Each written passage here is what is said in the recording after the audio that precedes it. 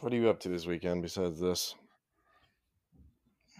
What the fuck else you think? It's quarantine. I don't even know why Nothing. I asked. Yeah. The answer is forever nothing. I'm going to, Forever nothing. yeah, I'm going to watch players get drafted That's and still on the going? NFL draft. Yeah, rounds 4 through 7. The last rounds are today, so they're going on Okay. right now. So I have it on in the background as I'm recording. Gotcha. Um, it's nothing like nothing that's gonna take away my attention, but Right, right. but when the Seahawks pick, I'll over recording if you hear me go, "What the fuck?" That'll be why. Why would you do that?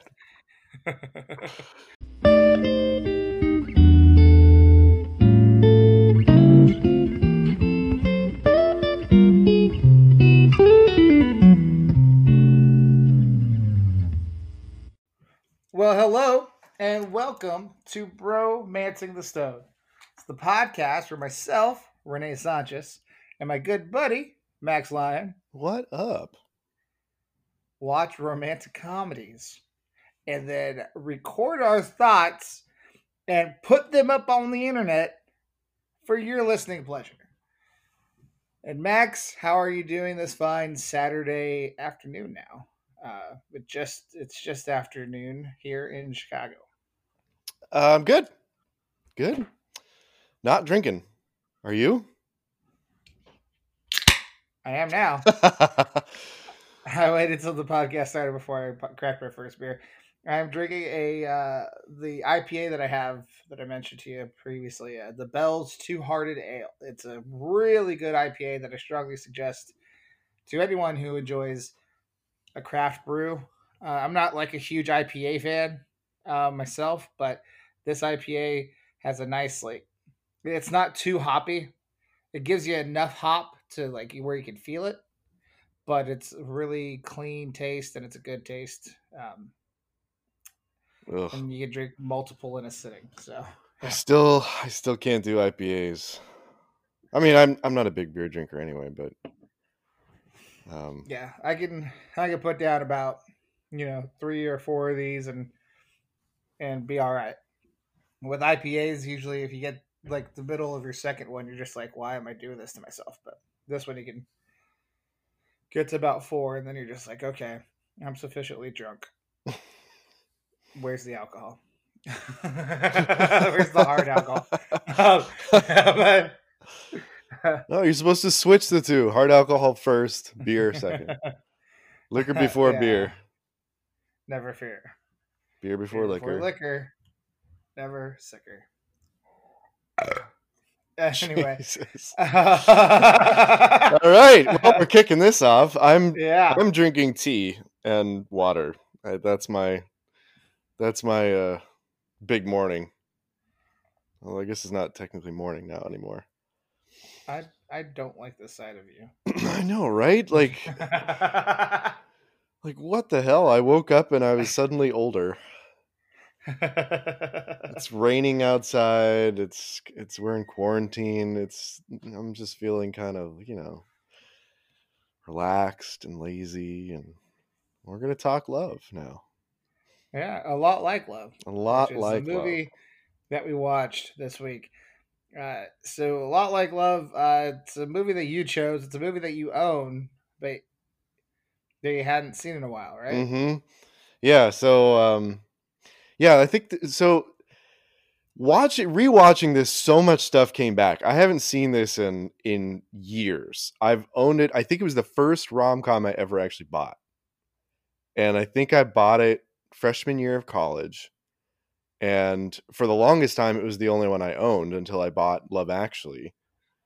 But I watched it so many times when I was younger and then stopped watching it because it was always so torturous to me. And I'll get into that later, but like the emotional roller coaster that it was watching the movie every time. I loved it, but at the same time it mentally and emotionally tortured me to a point that I think I ended up getting like some sort of PTSD from it, where I never wanted to watch it again because it made me worried about, you know, like the future and relationships and everything.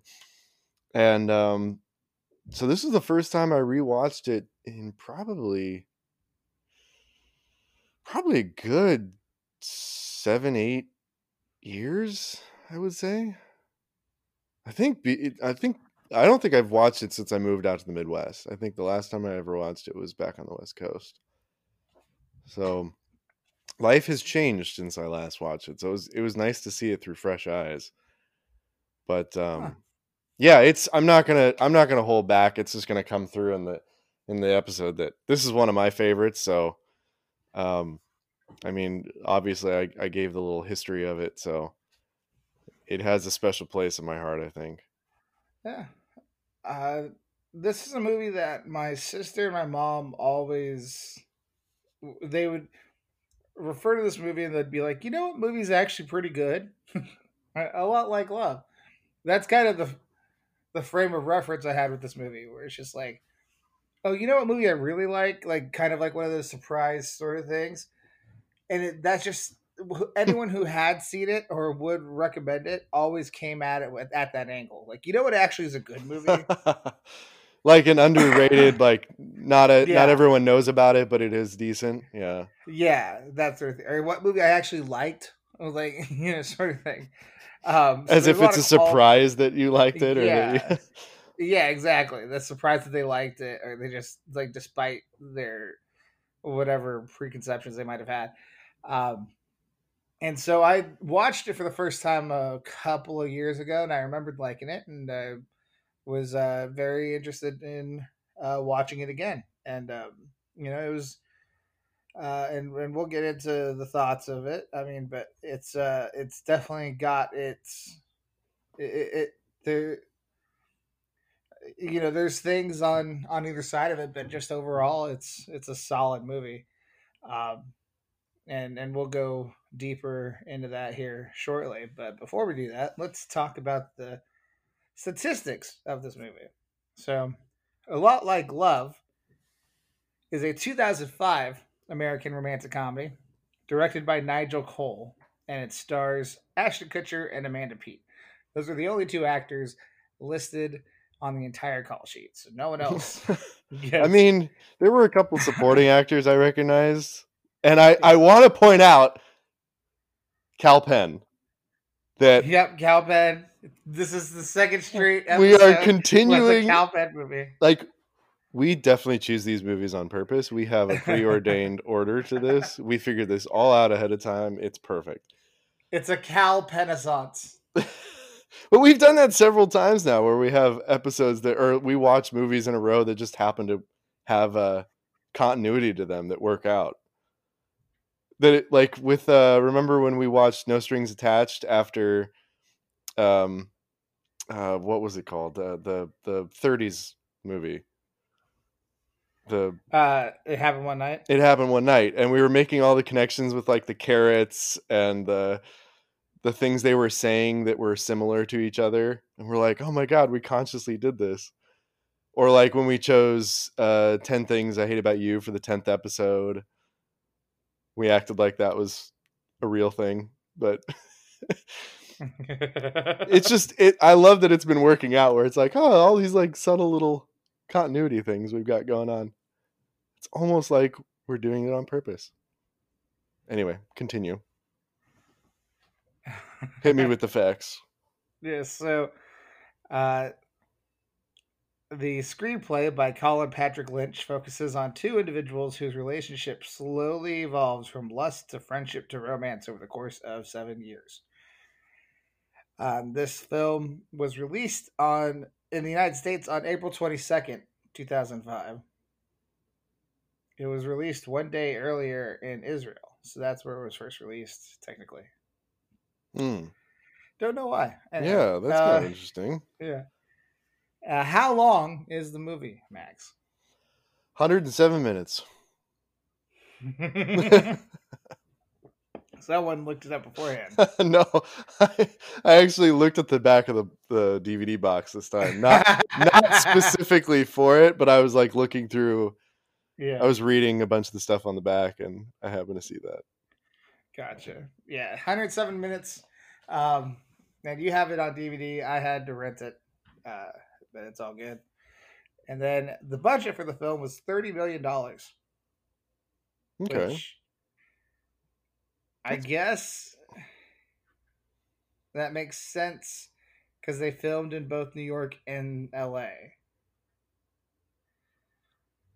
So that yeah, could definitely, and then also probably the cost of getting Ashton Kutcher and Amanda Peet. Although I think more of the cost of getting Ashton Kutcher.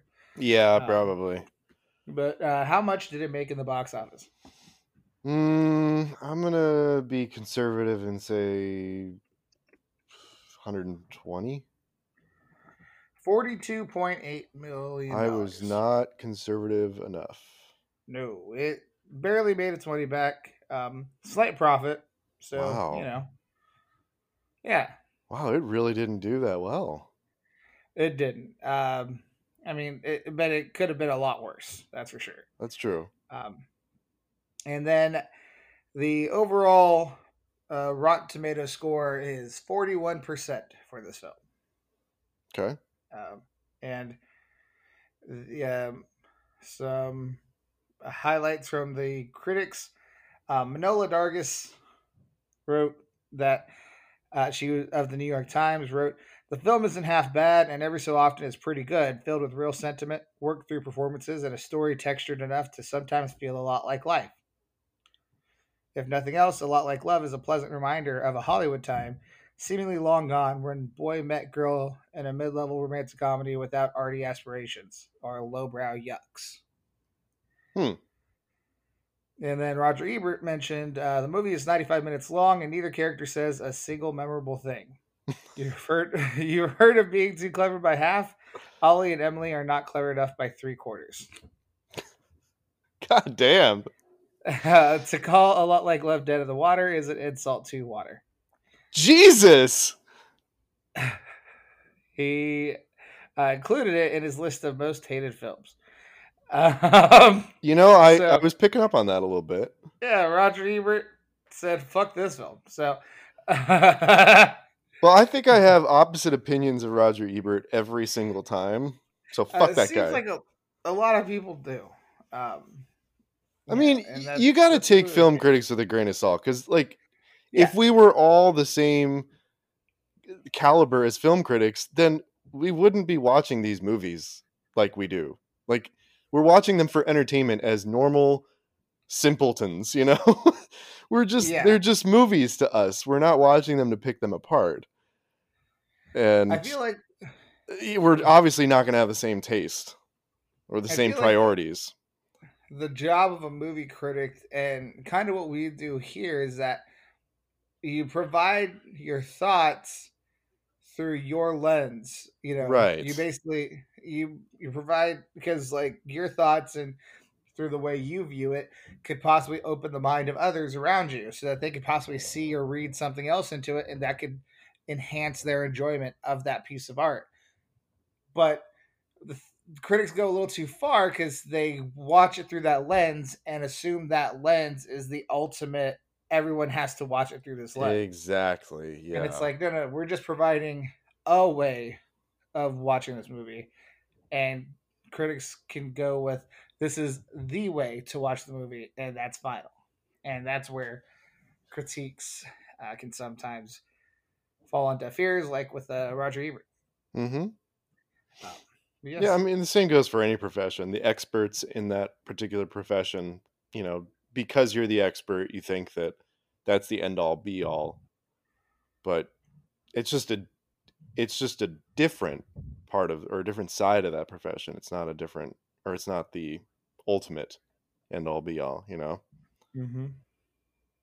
I agree. And um, I forgot to ask because I know with Tasty Tidbits they've kind of Oh, I looked. Uh, you found you decided to bring some tasty tidbits for this movie? No, I briefly looked, and there's like not the only one of note is the nude scene where they take photos in the moonlight, Yeah. and Amanda Peet looks down at his dick, and he goes, "You looked." She goes, "No, I didn't." That was they were actually naked, and she actually did look, and they were not. The camera was just rolling, much like our cold opens, where the mic is just on. Yeah. Yeah. Um, and they decided to keep it, but it wasn't actually scripted or anything. It wasn't supposed to be in the movie, so that's funny. I dig it. But other than that, yeah, nothing. I mean, it didn't strike me as one of those movies that I was going to find a lot anyway. But All right, yeah, let's just jump right in to it. So I'll go and go first. As far as with my thoughts, so for me, um, as I see the Seahawks just picked Colby Parkinson, tight end out of Stanford. I like that pick. In case anyone was wondering, so Um, I don't know if it was. I don't think we're going to use it in the cold open, but I have the NFL draft. Wait, did I say the NFL draft? What is? I don't know, man. I I thought we don't were know. going into the movie. Yeah, we're going to the movie. I don't, Jesus. yeah, we're good, man. So, as far as the movie, for me, the first thing that needs to be said, I need it said right now. I need it on Say it. record. Say it. Let's hear it. Amanda Peet is an underrated rom com or just romance actress. Like, no matter whom she's with on camera, the chemistry is palpable. And I know I think we talked about this off air, but there was a short lived show called Bent on NBC that only lasted for 6 episodes. And they played the fucking episodes back to back. So they literally ran it off the air in 3 weeks. And this was like 4 or 5, 6 years ago. So they literally just ran the show that they had fucking bought and produced, just ran it off the air in 3 weeks. And it was actually a pretty solid show. It had Jeffrey Tambor on it Oh, I love Jeffrey Tambor. right before he joined Transparent. This was his last project before that. It had David Walton, who plays Sam in New Girl, the doctor there. Oh, yeah, we did talk about this. Yeah. Yeah. And so David Walton and Amanda Peet played the leads in the show, and they had will they, won't they? That was basically the main part of it. And the chemistry between the two of them was so fucking palpable that you just could not take your eyes off of the show. It was just like you're just deadlocked on it. And then also like the very ending part, because they did obviously didn't get another season, they didn't get another episode, so they don't actually get together in the 6 episodes because they were hoping to get more time to build it up. But there's a part where he's kind of moved on because she's been with someone else the whole time, and then he's a contractor building a kitchen for her character throughout the show. And they're in like a Home Depot, like IKEA type situation where they're just looking at like a kitchen, like an idea of a kitchen, like a fake kitchen, that so people can kind of get ideas for it. Oh, I love those setups. Yeah, and then she sits on the counter and looks at him, and then just like kind of slightly, not like overtly so, but just like slightly like keeps her legs ajar while she kind of looks at him while sitting on the counter, and he kind of just looks at her. And that was kind of the last scene that they're ever in. Oh, wow. And so when you're watching the 6 episodes and you know it's not going to go further than that, you just think to yourself, man, fuck you guys for being so good that I'm pissed that I can't see any sort of like conclusion to that. Amanda Peet can do that on screen with any dude that she acts across from. She does have a lot of on-screen like subtle chemistry that she doesn't need to talk to be able to evoke those feelings. It's great. Her eyes are so like light and penetrable that they take over everything. Like every Hmm. scene, her eyes tell a story because of how just light and like when she calls Ashton Kutcher to leave flowers at her mother's grave when he's in New York at the venture capital meeting, when she's at the window, crying with her eyes, just that little scene there is so Yeah. like is so palpable, especially after the fact that they just banged not too long before that. Um, her eyes tell stories throughout whatever she's doing. So this is an Amanda Pete appreciation podcast here. Just know that. Um, like even in Saving Silverman, she showed that she could somehow build chemistry with Steve Zahn romantically in like the most absurd manner. So yes, I would Amanda agree. Pete. She's very underappreciated, well, not necessarily underappreciated, but underrated. Yes, and so Yeah. I just wanted to start there. As far as the movie itself, for me, I don't like time jump movies like this. Hmm. If I get that. like That's if it's especially if it's just like single meetings, like if there's you know relate if there's like montages connecting or like connective tissue or like a relationship where like off camera they've continued to be around each other within that time frame, so it's easier to believe the developments between them, and you can kind of infer, well, this might have happened or that might have happened within the time frame that we didn't see. It's a right. lot easier to accept things. But when you jump in years and things just kind of pick up where they left off, it's a tiny bit tougher to accept. I Now, thought Ashton they Kutcher, I thought they did it fairly tastefully, because yeah, I would agree with you actually. I usually stray away from movies that have the time jump thing. I like something simple and continuous and just easy to follow. Um my brain is simple like that.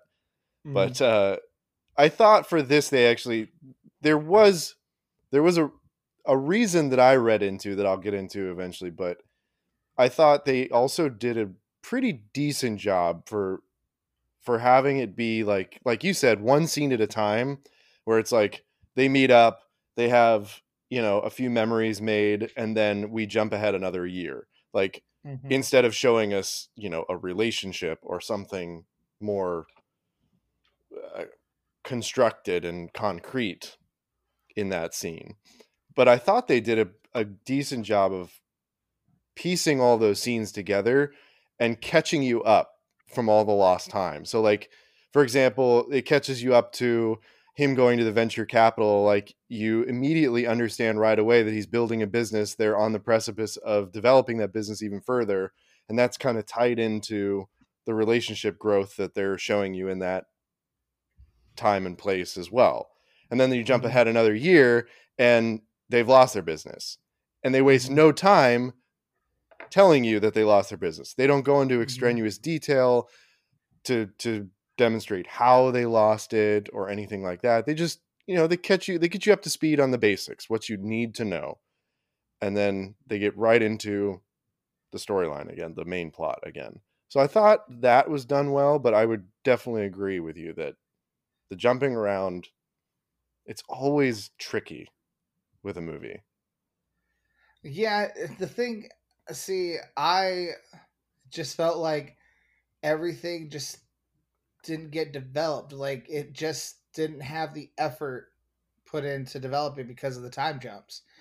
And it's just like, so then it just comes down to what's the appeal of this movie? The appeal of this movie is that Ashton Kutcher and Amanda Peet have tremendous chemistry on screen, and when Hmm. they're together, it pops when they act together, and especially as these characters, it's fucking great.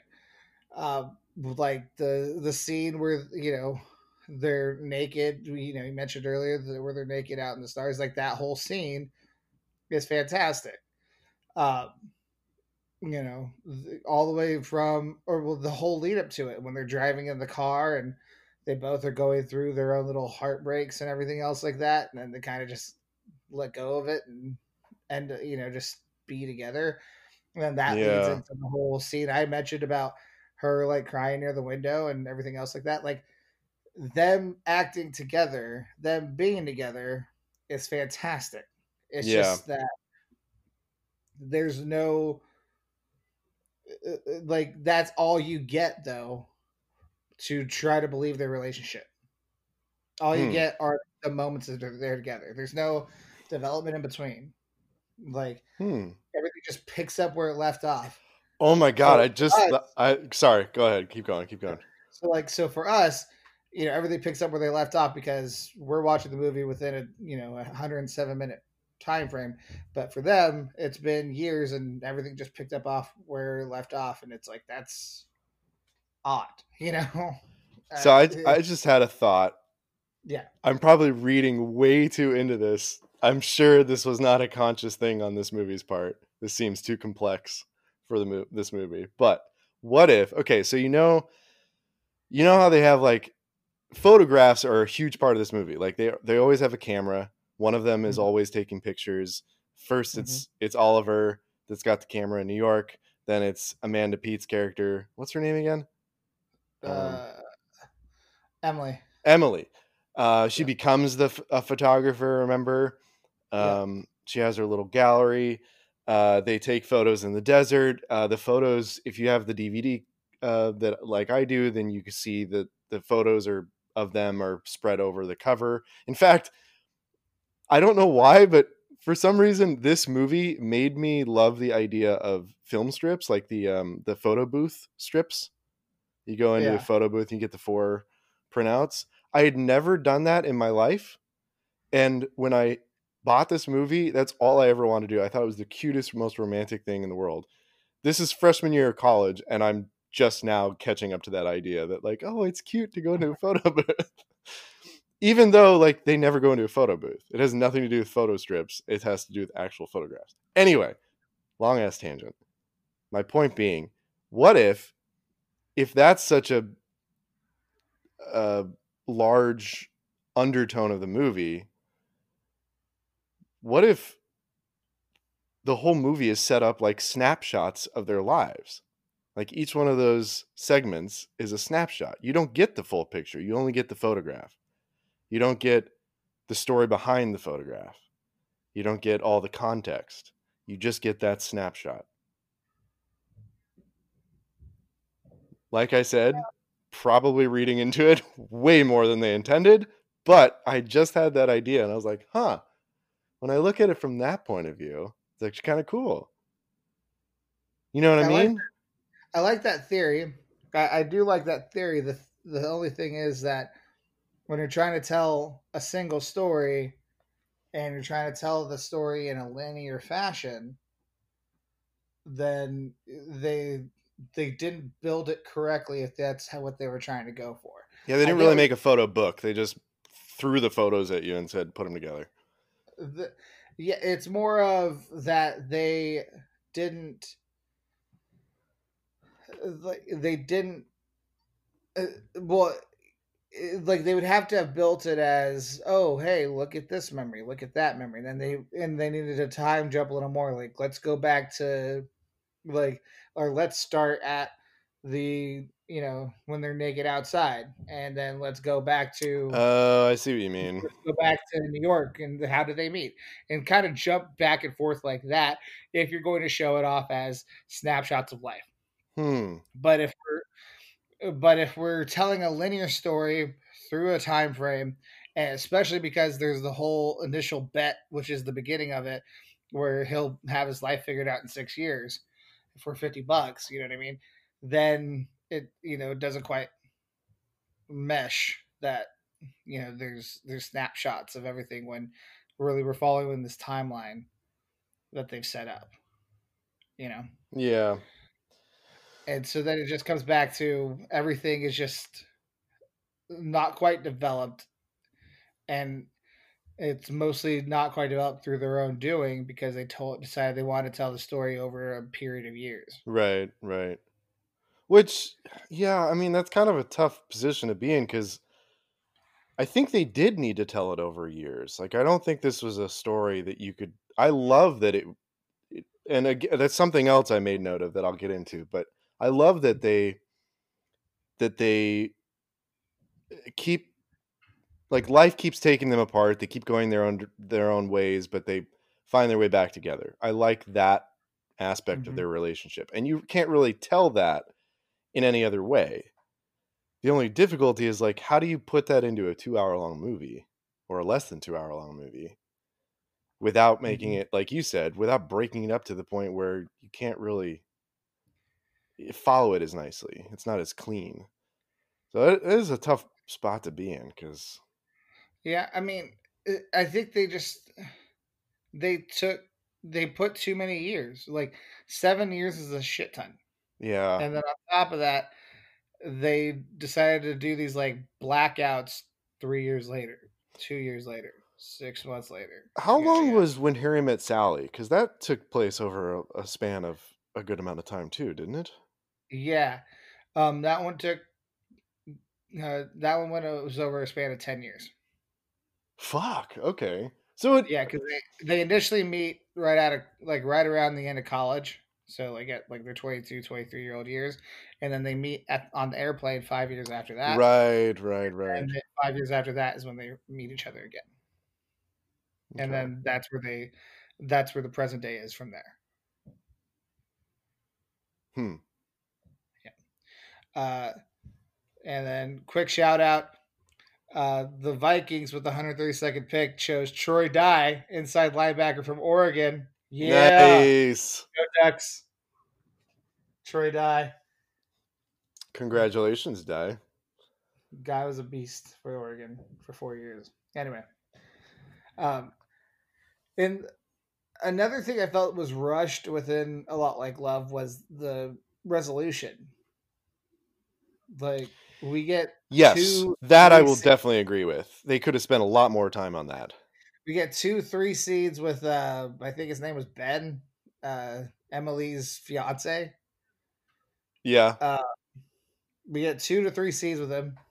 We get a meeting, get a barbecue, and then a scene where they don't even say what the problems are. Mm-mm. It's just the look. And I know Amanda. I just mentioned how Amanda Peet can say so much with her eyes and everything, but gonna need to give me more than just the look to explain why the fuck. Like, and obviously we know the reason why because she's in love with Oliver. Right. But at the same time, it's just there's a lot of story development that they kind of throw away because it's Amanda Peet and Ashton Kutcher. You already know. Like they just kind of expect everything to kind of be thrown along the wayside because you know they're the main characters. So that's Speaking it. of main characters, did you associate with Oliver at all? Like with his With the I'll just leave it well, open ended. Did you associate with him at all? I mean, with the whole like the plan and everything else Yes. at a younger age, Yes. yes, but at the same time, that once again just lack development. Where it's like, yeah, there's the whole plan thing, and now you're unemployed and blah blah blah, and like this is your life now, and like they just hit like it was everything felt like it was a Cliff Notes version of what it's supposed to be. So would you have taken what's already there and just lengthened the movie and added more to it, or would you have cut down the time, or what? You have to cut some things out. Um, cut some things out so you can elongate what's there. Because I feel like the running time's solid, but you do this over the course of I would say 2 years, and you don't jump through with blackout saying 3 years later, 2 years later, yada yada. Do this over Yeah. 2 years, and between the meetings that they have, like either through montages or through whatever other idea you can come up with, you show what's happening in between.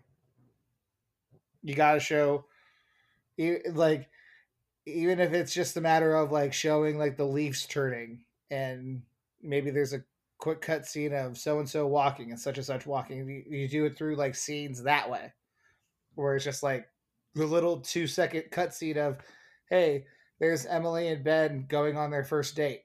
You know, oh hey, look, there's and at the same time, here's like maybe a split screen of Oliver and Cal Penn fucking working throughout the night, like at the same time, working, you know, all hours of Yeah. the day Yeah. to try to get the company going and yada yada.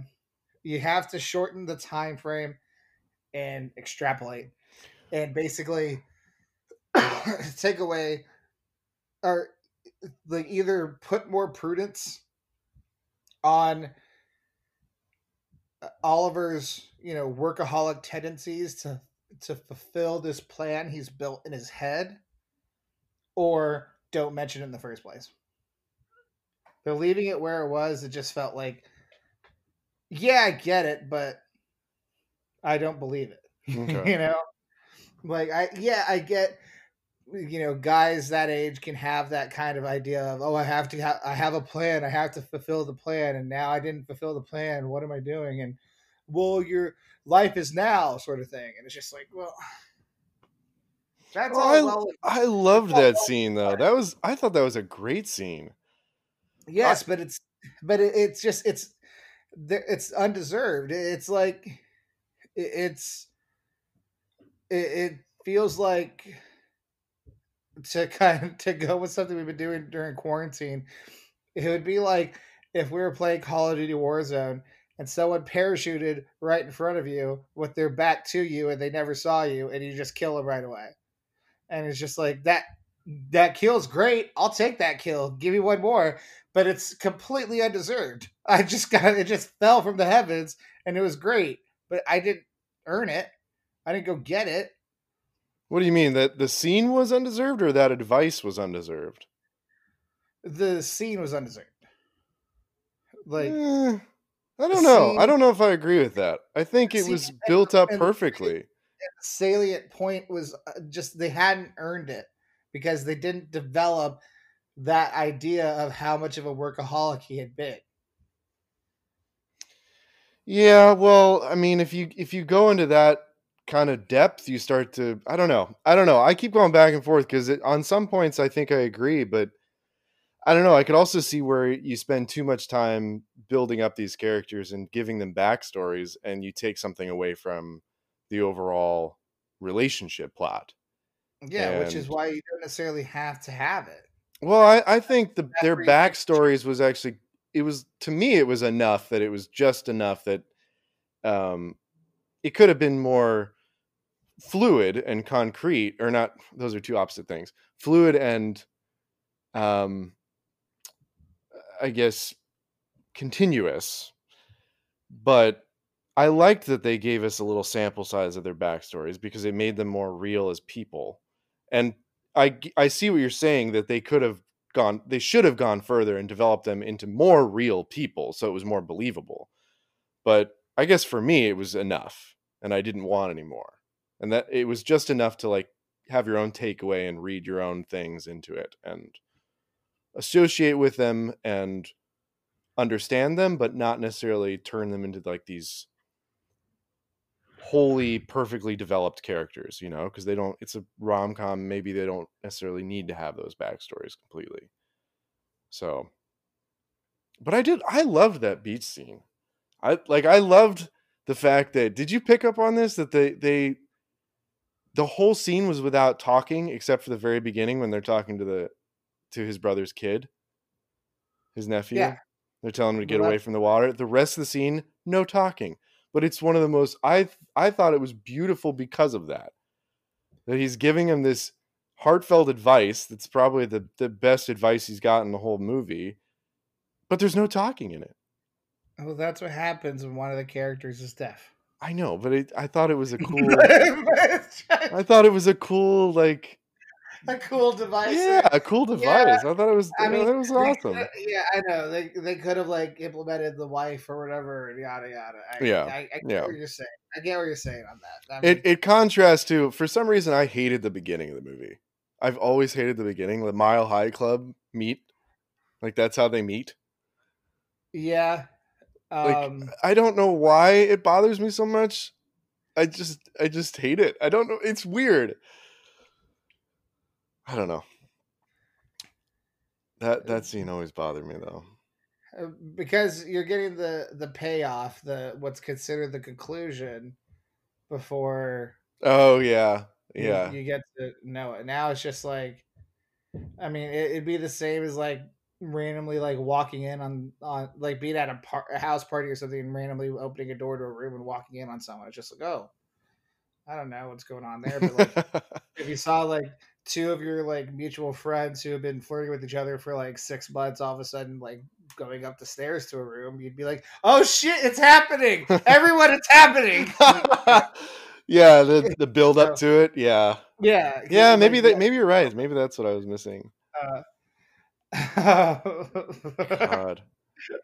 Fucking college. I did Uh, notice the Did you notice the contrast though the next time that they introduced something like that was at the New Year's Eve party scene where she's in the bathroom and the couple stumble out of the bathroom stall after, presumably having sex, which is yeah. similar to what she did on the plane, and she looks disgusted.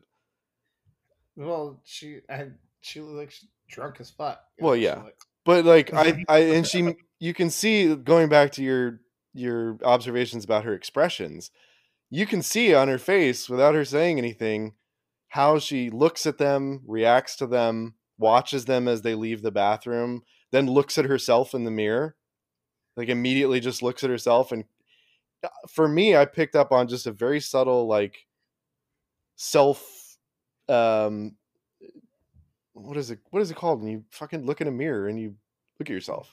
Self Self loathing. reflection.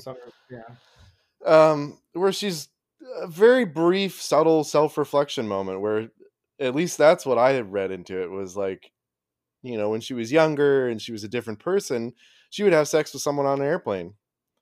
And now she's in a bathroom on New Year's Eve, struggling to not think of her ex, to get over a breakup. Like, to me, I read into it like, it was another scene. I thought of a lot of scenes throughout this movie where it was showing the growth and the growing pains of life, that the effect that life has on these two people, and the effect that life has on all of us, and how your priorities change, how your views on the world change. So I thought that was kind of a nice little subtle moment that I kind of liked. But Yeah,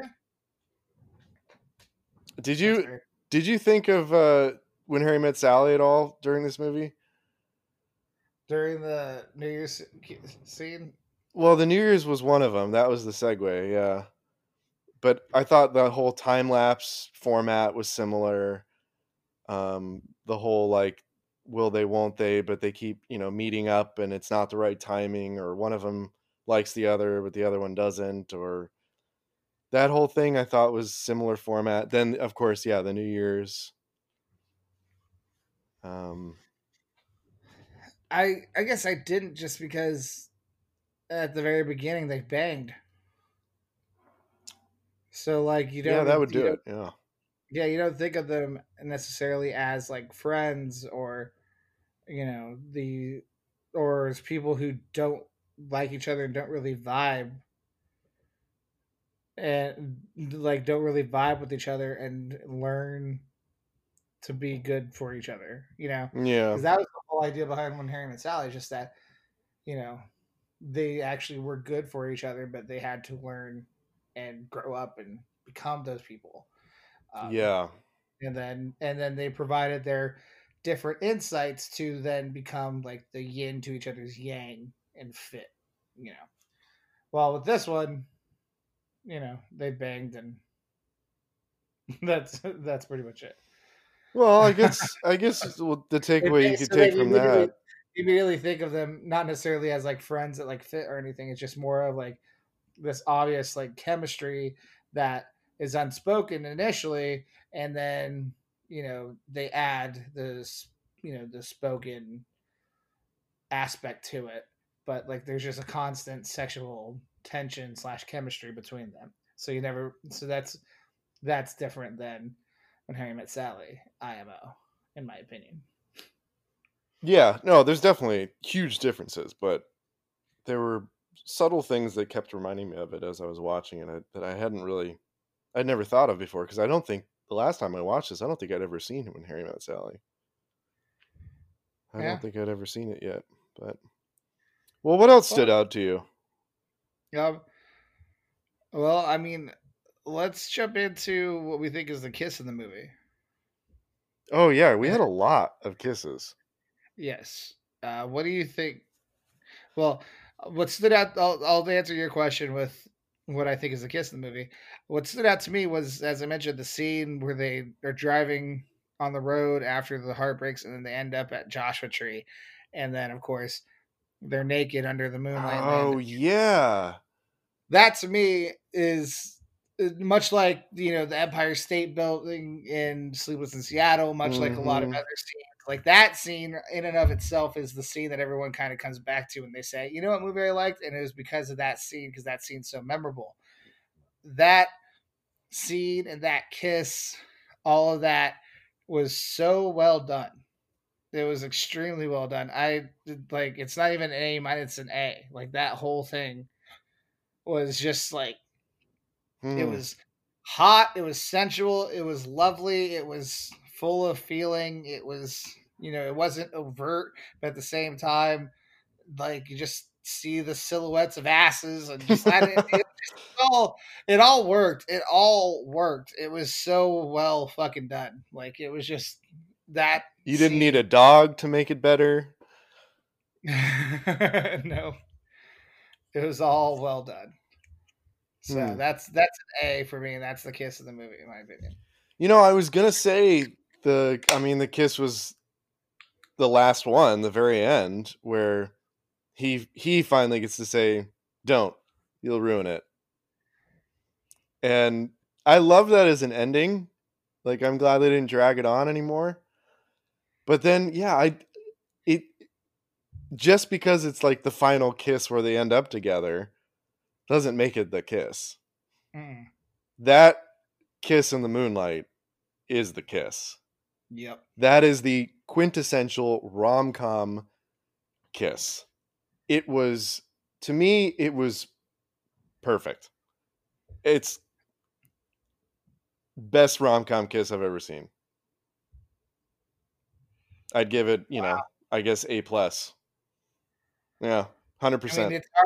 it's hard for me to think of any that I like more. I I know. mean, I know. when it really come down to it, it's just like, the only thing that keeps it from like an A plus is just that the movie in and of itself, just like you've already seen them enjoy the Yeah. Mile High Club, you've already seen them do other things, so Right, like that definitely detracts so it from it. doesn't Yeah. it doesn't so it doesn't hit like it could have hit.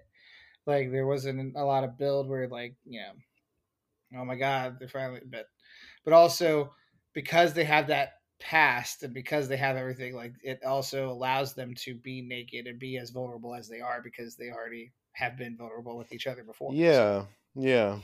And plus, I mean, to me, like the whole movie is torture. Like the whole their whole their whole lives, their relationships and everything with each other, with other people, like it's just a roller coaster of torturous emotions where it's ups and downs, ups and downs. And it's that kind of tension, that kind of up and down roller coaster that like it builds up. It helps it helps negate all of the previous meets they've had where they've had sex or they've almost had sex or they've kissed a bunch. Like it helps cancel those out because you still have this up and down, back and forth tension. And when you finally get to that kiss in the moonlight, it's like it's finally a kiss of, like you said, feeling. Like they're finally rising above all the torture and they're acknowledging who they are in this moment, and there's true feeling between them. It's not just like, well, we're here, we might as well bone. it's it's finally like a nice tender moment. Um yeah, and that's what I loved about it. Plus, like, yeah, it's so quintessential rom-com. The moonlight, the car headlights out in the desert under the stars. Like, yeah, it's very, it's unique but very rom-com. So Yeah, I loved it. I loved it. I agree. Well, for yeah, for what happens after ever after, I don't didn't really see one that was like extremely like pertinent. It's okay. You don't always need one. Other than I feel like Cal Penn keeps failing upwards. Like just professionally, I feel like he keeps joining other startups. So like he was like, "Oh yeah, I helped build this and we got to the venture capital portion where we got 6.2 million." And he like helps him with like another small business, helps it get the capital, but then after they get the capital, that business fails.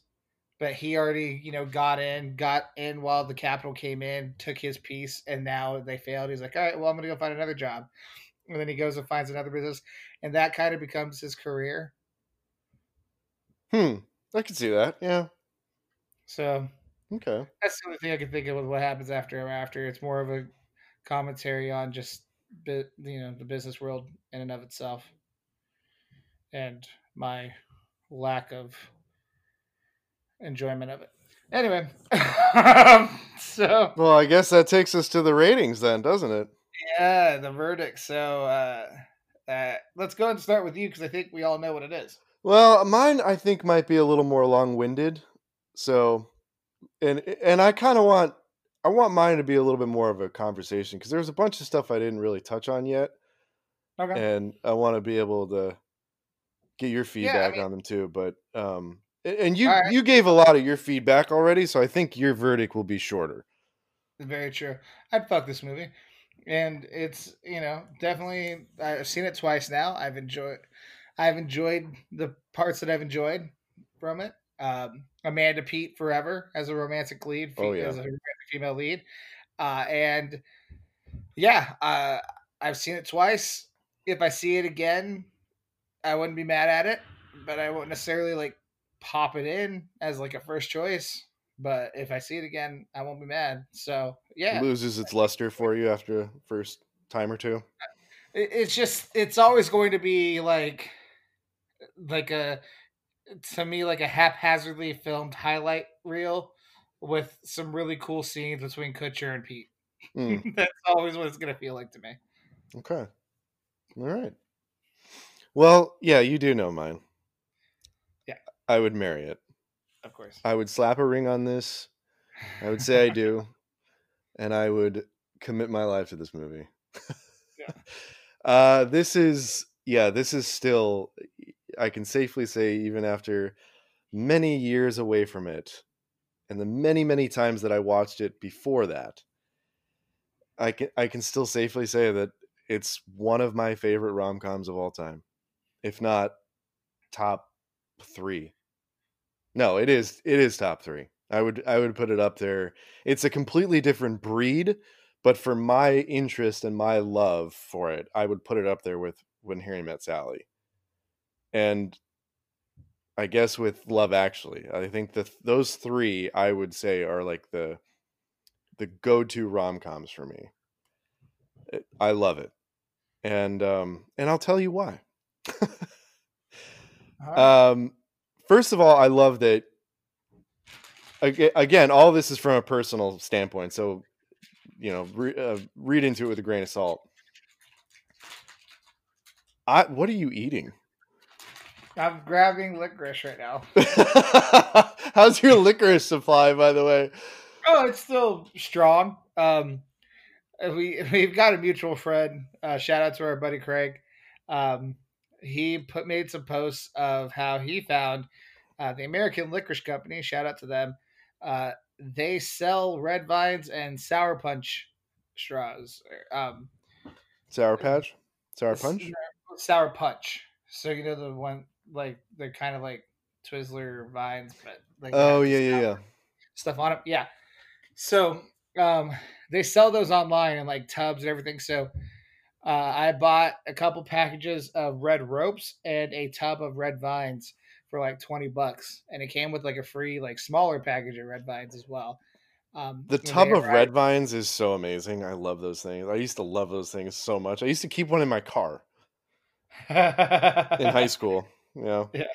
So yeah, I haven't even like I'm only like halfway through the red ropes right now. The first package of red ropes. I have a whole package of red ropes. Haven't even opened the tub of red vines yet. The free package of red vines, I did get through that. So we've got like 2 weeks worth of licorice here in my apartment, and I'm about to eat one while you continue talking about the movie. I need to. Damn it! Now I want to order some of that. Maybe I'll. Oh, it's literally like with like they on your first order they'll text you a 10% off coupon. So with like UPS shipping, it was like $25. Well, you heard it here first, folks. Go get your Yeah, licorice. yeah, American Licorice Company. I do need to go grocery shopping today. Leave my quarantine and finally go grocery shopping. I've Yeah. been out of food for several days, but I finally ran out of wine. So that's Well, if what you does find it. your way to Trader Joe's, you can always buy their version of licorice too. It's still pretty good as well. They have some really good licorice. They also have those Scandinavian swimmers that are like their version of Swedish fish. yeah, Swedish fish that are Mm-hmm. fucking amazing. Mm-hmm. Anyway, Trader Joe's, you're welcome to sponsor us. Yeah. Anyway, so many reasons why I loved this movie. First and foremost is that I love it. I'll marry a movie if I can go back and watch it multiple times. Obviously, this movie, I've watched it in multiple periods of my life, and I can watch it in each of those periods and read a completely different thing into it. It allows me to have some self-reflection as well. And to me, that's what I've always loved about rom-coms is that they provide me with a little bit of introspective and a little bit of clarity and a mirror for my life and for the things I've observed through my own eyes about life and love and romance. And it gives me an entertainment version, a cinematic way to view all that stuff, a lighthearted way to view all that stuff. So I love that. I love that I can view it with fresh eyes every time I watch it, depending on where I am in life. With that said, it is fucking torturous, like I said, which weirdly enough is something else I apparently love about rom coms because that's fucking life. Life is torture. It is Ah, fuck. in, in a good way though. It's a roller coaster. It's never gonna. We we train ourselves to strive for the best condition. The best condition will never be constant. It's always going to be the best condition followed by a bad condition, followed by another good condition. It's ups and downs. Life is a roller coaster. You're never going to achieve a constant state. And yet we're all striving for it. And I love that this movie did the same thing. It was a fucking roller coaster. I remember when I was younger in college and I was watching this, I was so emotionally distraught throughout the whole movie. And like I said, that's why I eventually stopped watching it because it would leave such a terrifyingly bitter taste in my mouth as a reflection on life. I would be so scared of my future and the potential failure I would face both in my career and in relationships and whatever else. But the lesson I took away from this movie was that if you if you face all of those fears throughout life, it's a lot easier if you have someone to share it all with. And as long as you as long as the movie ends happily, as long as that roller coaster ride ends on a high note, then I love the rom-com. And for me, that's what makes a rom-com. I need it to be the roller coaster, I needed the ups and downs and love and hate and back and forth as long as it ends happily. I mean, I think that's a pretty simple equation, a simple formula um, that a lot of people, I would think, look for in a rom com. Um, so that's another reason I love it. And then on going off the same note, I love that. I love that the torture really does actually reflect life a lot. And for me, I read in, like I already said, I connected hard with Oliver, the whole getting your ducks in a row, making the plans. That's me. Like that's how I've always been. That I thought, coming out of high school, that the toughest thing I was ever going to deal with in the world was getting through my parents' divorce. And that, as long as I could find a partner, as long as I had a partner, which I did at the time, as long as I had a girlfriend to get through life with, everything would be fine, you know? But then that ended, and suddenly I was alone in the big, bad, scary world. And so what did I do? I was like, you know what? I'm going to put everything else off. I'm going to focus on my career. I'm going to make these plans. But, life laughs at you and it never goes according to plan anyway. So you just kind of got to just go with it. You got to ride the roller coaster. You just got to enjoy the ride. And that's still something, admittedly, I struggle with, is just enjoying the moment. And I'm much better at it than I was back then. But it's always, I think it's a universal theme. It's a tough thing to do in life. So I love that they went through that experience, that they go through this torture. Life takes them in different directions. It forces them apart. It forces them back together. But at the end, they find their way back together. And in the end, they are really each other's other half. They are the constant that they always needed out of life. They're not going to be able to shape their lives into a constant. Instead, they are each other's anchor. And I mean, that's personally something I've always wanted to. That's been a primary priority for me in a significant other. When I was younger, I remember thinking that, I loved the idea that you could grow up with like a friend, because, like if you were, um, friends with someone that could eventually become your significant other, like a childhood friend, that you grow up together, you go through life together. You don't always share the growth of life together, but as long as you end up together, you kind of know each other's backstories, you know each other's shit. I loved that idea. And this had a taste of that. That they go through their own turmoils, but they end up together and they already kind of know their backstories. So I don't know. All of that was, like I said, long-winded. But It's all right. Hey, a real world ruminations of Max is always a thing, I guess so. It's never gone away. Um, but yeah, I don't know. I don't know.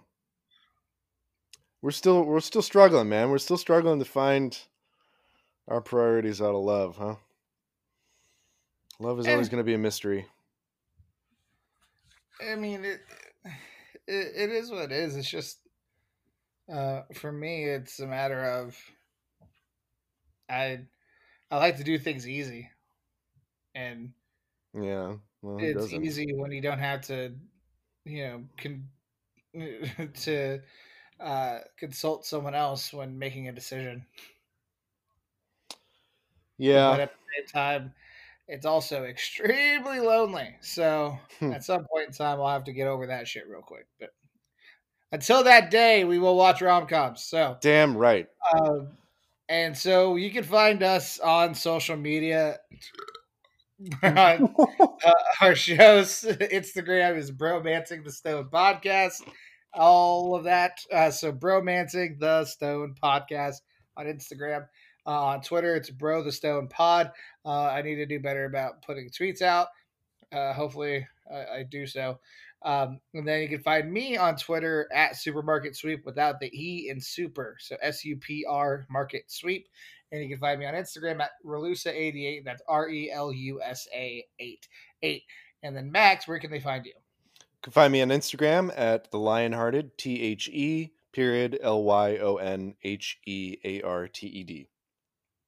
Perfect. And then next week, I know I mentioned previously that we were going to do Set It Up. That was going to be my choice. We are pushing that back 2 weeks. So it'll be my choice for May 18th. But there's a good buddy of ours A guy who I was going to go to Vegas with for the first round of the NCAA tournament this year before the whole coronavirus canceled the NCAA tournament. But our good friend Matt Thompson from college, he is just a great dude. I performed the ceremony for he and his wife, who's also named Renee, which is always hilarious. Um, so like Are you he and telling I me we're were, gonna have our first guest star? we're gonna have our first guest. We're gonna bring Matt Thompson in because his birthday is May 6th. So it'd be 2 days after the episode will be released. And he has a favorite rom com. And it's also a favorite of mine as well. So figure why not? We're gonna watch Sweet Home Alabama next week. Which I have never ever seen. So you'll be in for a treat. You'll have two guys who know it very well. I have a funny story about another buddy of mine named Matt, who was a roommate of mine, who's different than the Matt that will be on the show regarding that movie. So we'll we'll go over all of that next week when we record that episode. But yeah, Set It Up will still be done. It'll be done for the May 18th episode for that choice. But we're gonna push it back so that we can do Sweet Home Alabama around Matt Thompson's birthday, just because it makes sense. So look forward to that. Sweet Home Alabama next week. And All until right. then, for the tens and tens of listeners, we love and appreciate y'all. Definitely. Enjoy the week since this comes out on Monday, and we will talk to you next time. Stay safe. Love you guys.